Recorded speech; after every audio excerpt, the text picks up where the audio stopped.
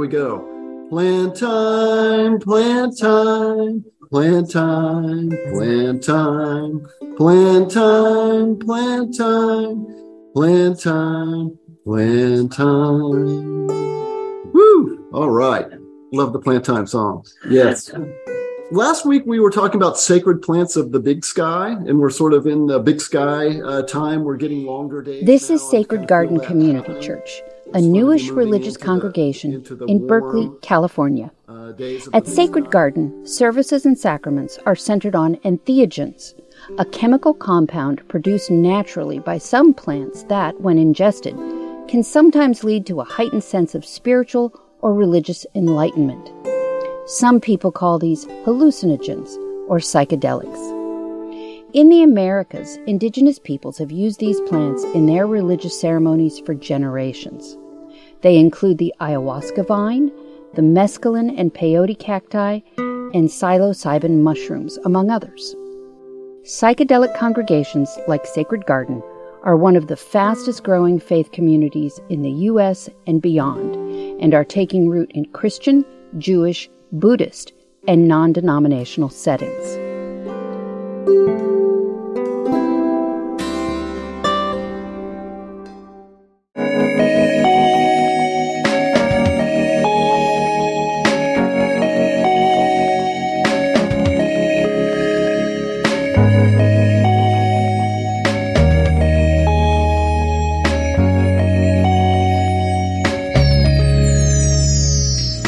Welcome to Inspired.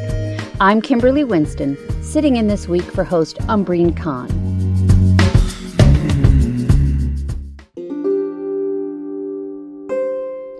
For about 6 weeks this spring, I attended services at Sacred Garden, both online and in person. The group calls itself a church, but that's just really for convenience. They are not aligned with any one religious tradition, but respect them all. Church leaders and members were welcoming, though they asked that I not bring my recording equipment or take photos. While the use of entheogens is legal in some cities, including Oakland and Berkeley, they remain illegal under federal law. And not all church members are public about their use of them. So the sounds you hear from their services were provided to me by church leaders and are used with their permission. Sacred Garden was founded 5 years ago and now has about 800 people who attend virtually or in person. Most of them virtually, via Zoom and a big screen placed at the front of the room. I saw people who appeared to be from multiple racial and ethnic backgrounds and appeared to be between the ages of 20 and 80. Some tuned in from as far away as Mexico, Seattle, and Nashville. Others came in person from San Francisco, Oakland, and Berkeley, where the church is officially headquartered. Services are a cross between a standard church worship service, a college chemistry course, a garden club meeting, and a casual hippie hangout. There are invocations and readings, slides of molecular structures, instructions on the care of homegrown psychedelic plants, and guided meditation accompanied by the warm reverberation of a gong. What there is none of is drug use, but we'll get to that later. The founding pastor of the church is a man named Bob Otis. He is 56 years old and originally from Tennessee, where he was raised in a Christian family that was open to other faiths. But Christianity didn't stick for Bob. In a quest for meaning, he began exploring what he calls sacred plants after a teenaged LSD trip brought him his first personal experience of the divine. He is an alumnus of the University of Chicago's Divinity School and is now on the cutting edge of this emerging form of worship. After I attended a couple of services, I met with Bob in his plant-lined loft in a converted auto garage in Oakland, where his sleek gray cat, Bill, occasionally walked across my notebook.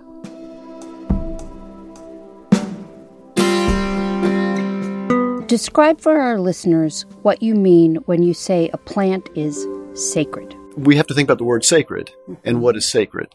And in fact, we don't only consider these plants to be sacred plants. In our church, we consider them to be sacraments. The reason why we call these specific plants, which are entheogenic or psychedelic plants, sacred, is because they can connect us to that understanding of the sacredness of all things. In other words, they have a unique power which distinguishes them from some other plants. The sacred plants and the sacraments, they can connect us to that which is divine in such a way that we can recognize the divine nature of being itself. These really speak up. They can help people like me who may be a little deaf to hear the sort of message of the divine that I believe is all around us that I wouldn't have heard otherwise. So sacred plants and fungi, for example, include the sacred mushroom, which a lot of people have heard of, and there are a lot of diverse actually types of sacred mushrooms. Usually they'll contain a spirit, a teaching spirit. Someone else might say they contain psilocybin, which is a compound that is psychedelic. There's beautiful cactus called wachuma that will carry mescaline. Someone might call that the big sky spirit. It's like a warm, deep, healing psychedelic. There's ayahuasca, which is a vine that can help us open our kind of consciousness to hearing the message of other plants, like chacruna, which will contain DMT. What does it mean when you say that these plants are sacraments of the church? Right. And so a sacrament is something that our community recognizes as capable of connecting me to divine presence. So that's one way of defining a sacrament. So it can be consecrated and recognized. It's recognized as connecting to divine. Okay. But then we start to talk about within Sacred Garden community, we talk a lot about words and limits of words because we use words. But when we're talking about that word divine, sometimes then we may sing, no words, no words, no words. Because it's richer than we can really capture in words, right? And so we would say that the sacrament is the thing that is just sitting there on the table. In other words, hey, there's a little mushroom. That is a sacrament. But the real actual sacrament is the careful and respectful approach and practice in relationship to it within which it is initiated in relationship to me. In other words, I might ingest it or whatever the practice is. And the church has a practice that's associated with the sacrament. Yes. Right. And so really the sacrament of the church is the practice of navigating, preparing, initiating, then practicing with the sacrament. In other words, sitting in meditation with the sacrament inside us, and then integrating that, and then even moving into community integration. And so all of that is the sacrament of the church. But let's be very clear here. I don't walk into your church on a Sunday and you don't hand me a magic mushroom. Right. That's not what happens. Yeah. And the first thing that I want to say, there may be many different ways of practicing with these sacraments. And I really want to express respect and gratitude and appreciation and hope for any way of engaging with these sacraments. But within Sacred Garden community, we really take our time. So we ask a new member to sign up as a seeker. And when you become a seeker, you start getting invitations to what we call satsang, just like our Sunday services, and other things, book clubs, integration resources, preparation resources, all of the things around the ceremony that help us prepare in a good way and integrate after. So you, as a seeker, those things become available, the things around the ceremony, right? And so you're to be blunt, we're moving you through a process of learning. We could call it even training. We also have ethical covenants that we ask seekers to learn, and that is to come into our community bringing care, bringing respect, and then also trust that we're here in community together, and I'm offering you the gift of trusting that you're here for your healing and to grow your divine presence. So over a 3-month period, we ask seekers to learn what our church is all about, right, and what we mean by good practice. And then finally, we'll move through a really formal health and safety screening. We have a clinical therapist who is looking for risk of sort of a psychosis. We never say no to anyone, but we may say, hey, here's a one-on-one therapist that we want to encourage you to go to. Our screening is proposing that going into a group may not be great for you. Right. You see what I mean? Yeah. And similarly, for medical purposes, if someone is taking a lot of what they call SSRIs, certain types of mental health medications, they don't always go very well. They'll hit the same receptors as the psychedelic drugs. So after 3 months, at least 8 events that we ask people to attend. We move through a confirmation. That's where you say, yes, I understand the least dogma of the church. What do you mean when you say the church has least dogma? Yeah. What does that mean? Within Sacred Garden community, we do have a shared faith. We call it least dogma. And so our least dogma is we're open to the possibility there's something that's divine. That can have many words. It can be source, can be God, can be nirvana. What doesn't even require you to believe in God. Mm-hmm. And careful and respectful engagement with the sacraments of our church can connect us directly to experience of that divine presence. That's it. Mm-hmm. That's as complicated as it gets. Because we have least dogma, it allows us not only to welcome folks of diverse faiths, it really causes us to receive you and your tradition as a gift. We're very interested in what everyone has to bring in terms of the language they use to describe that experience of divine presence. That's the way we talk about it here in Sacred Garden. And you may say, God came and talked to me, or you may say, I could feel Satori, and that's very interesting to this church, right? We want to learn from each other.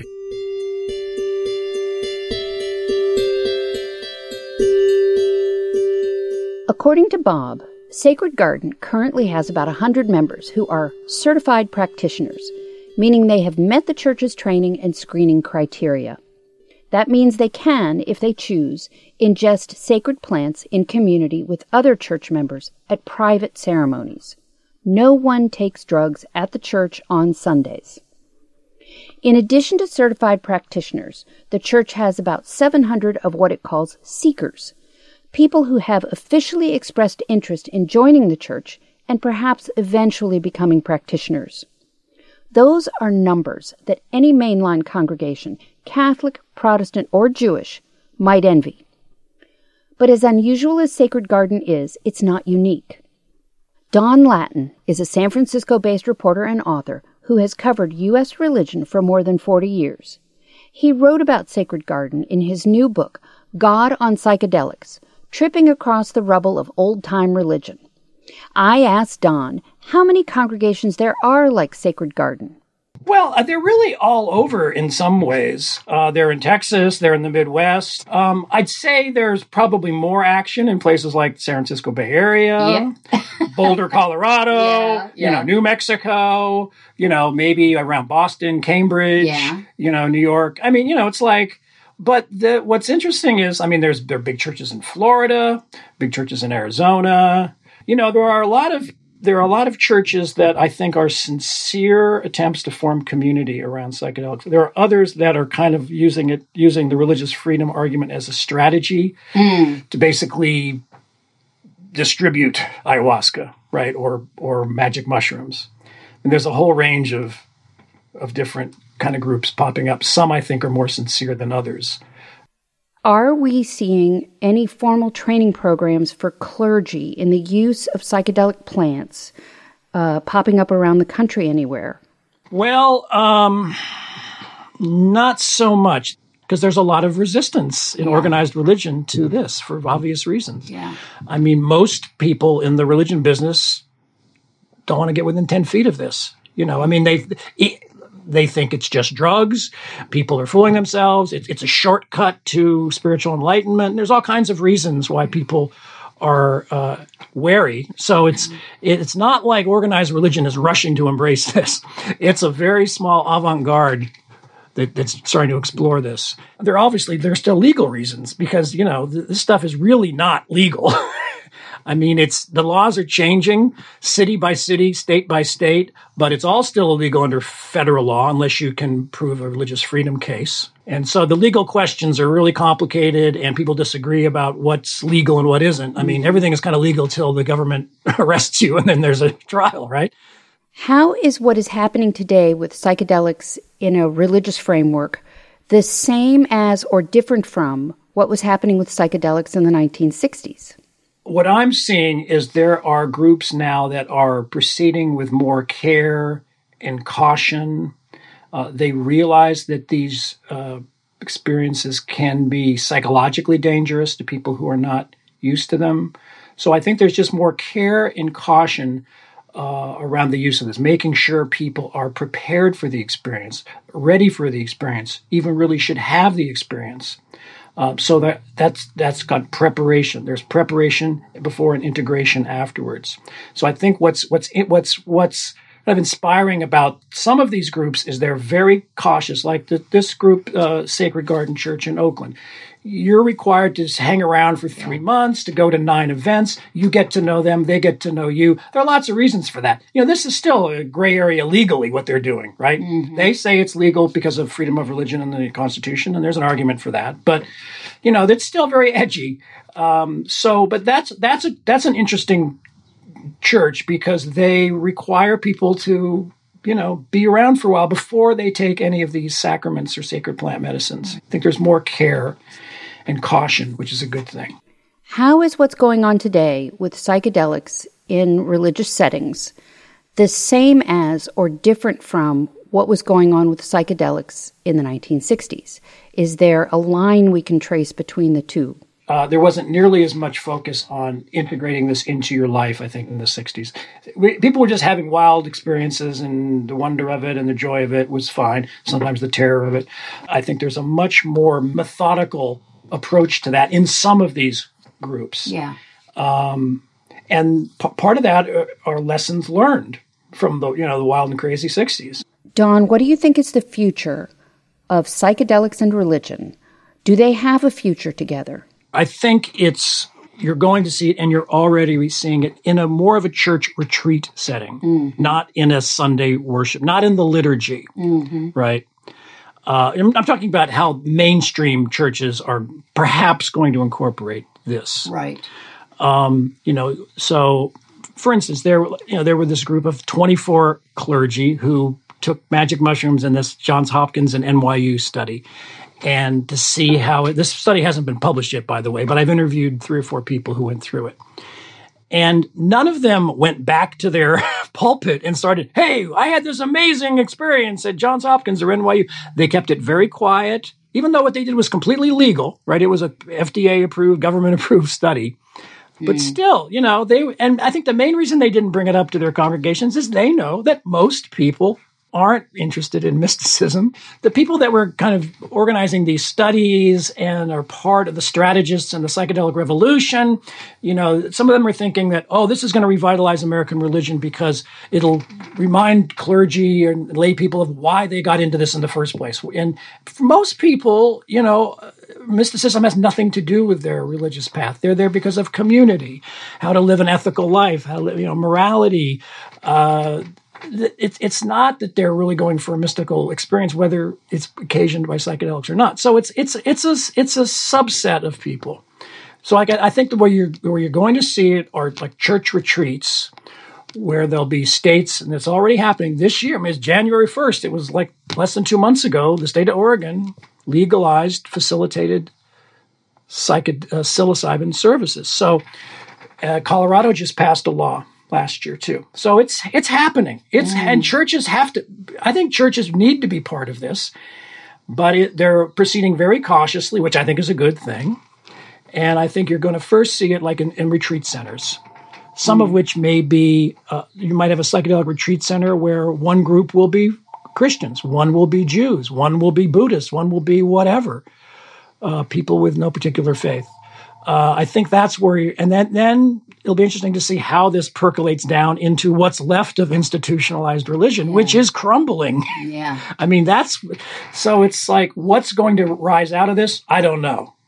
It remains to be seen. But new forms of exploration and community are already arising. The whole small group movement, like Bible study groups, prayer groups, meditation groups, men's groups, women's groups, yes, psychedelic church groups.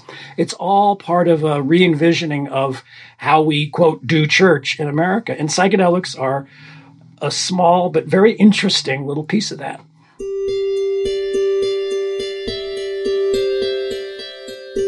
That was Don Lattin, author of God on Psychedelics, Tripping Through the Rubble of Old-Time Religion. You can find a series of articles Don wrote on psychedelics and religion for the online magazine Lucid News on our website, interfaithradio.org. When we come back, we'll continue to explore the use of psychedelic plants in a religious setting. Stay with us. You're listening to Inspired, a production of Interfaith Voices.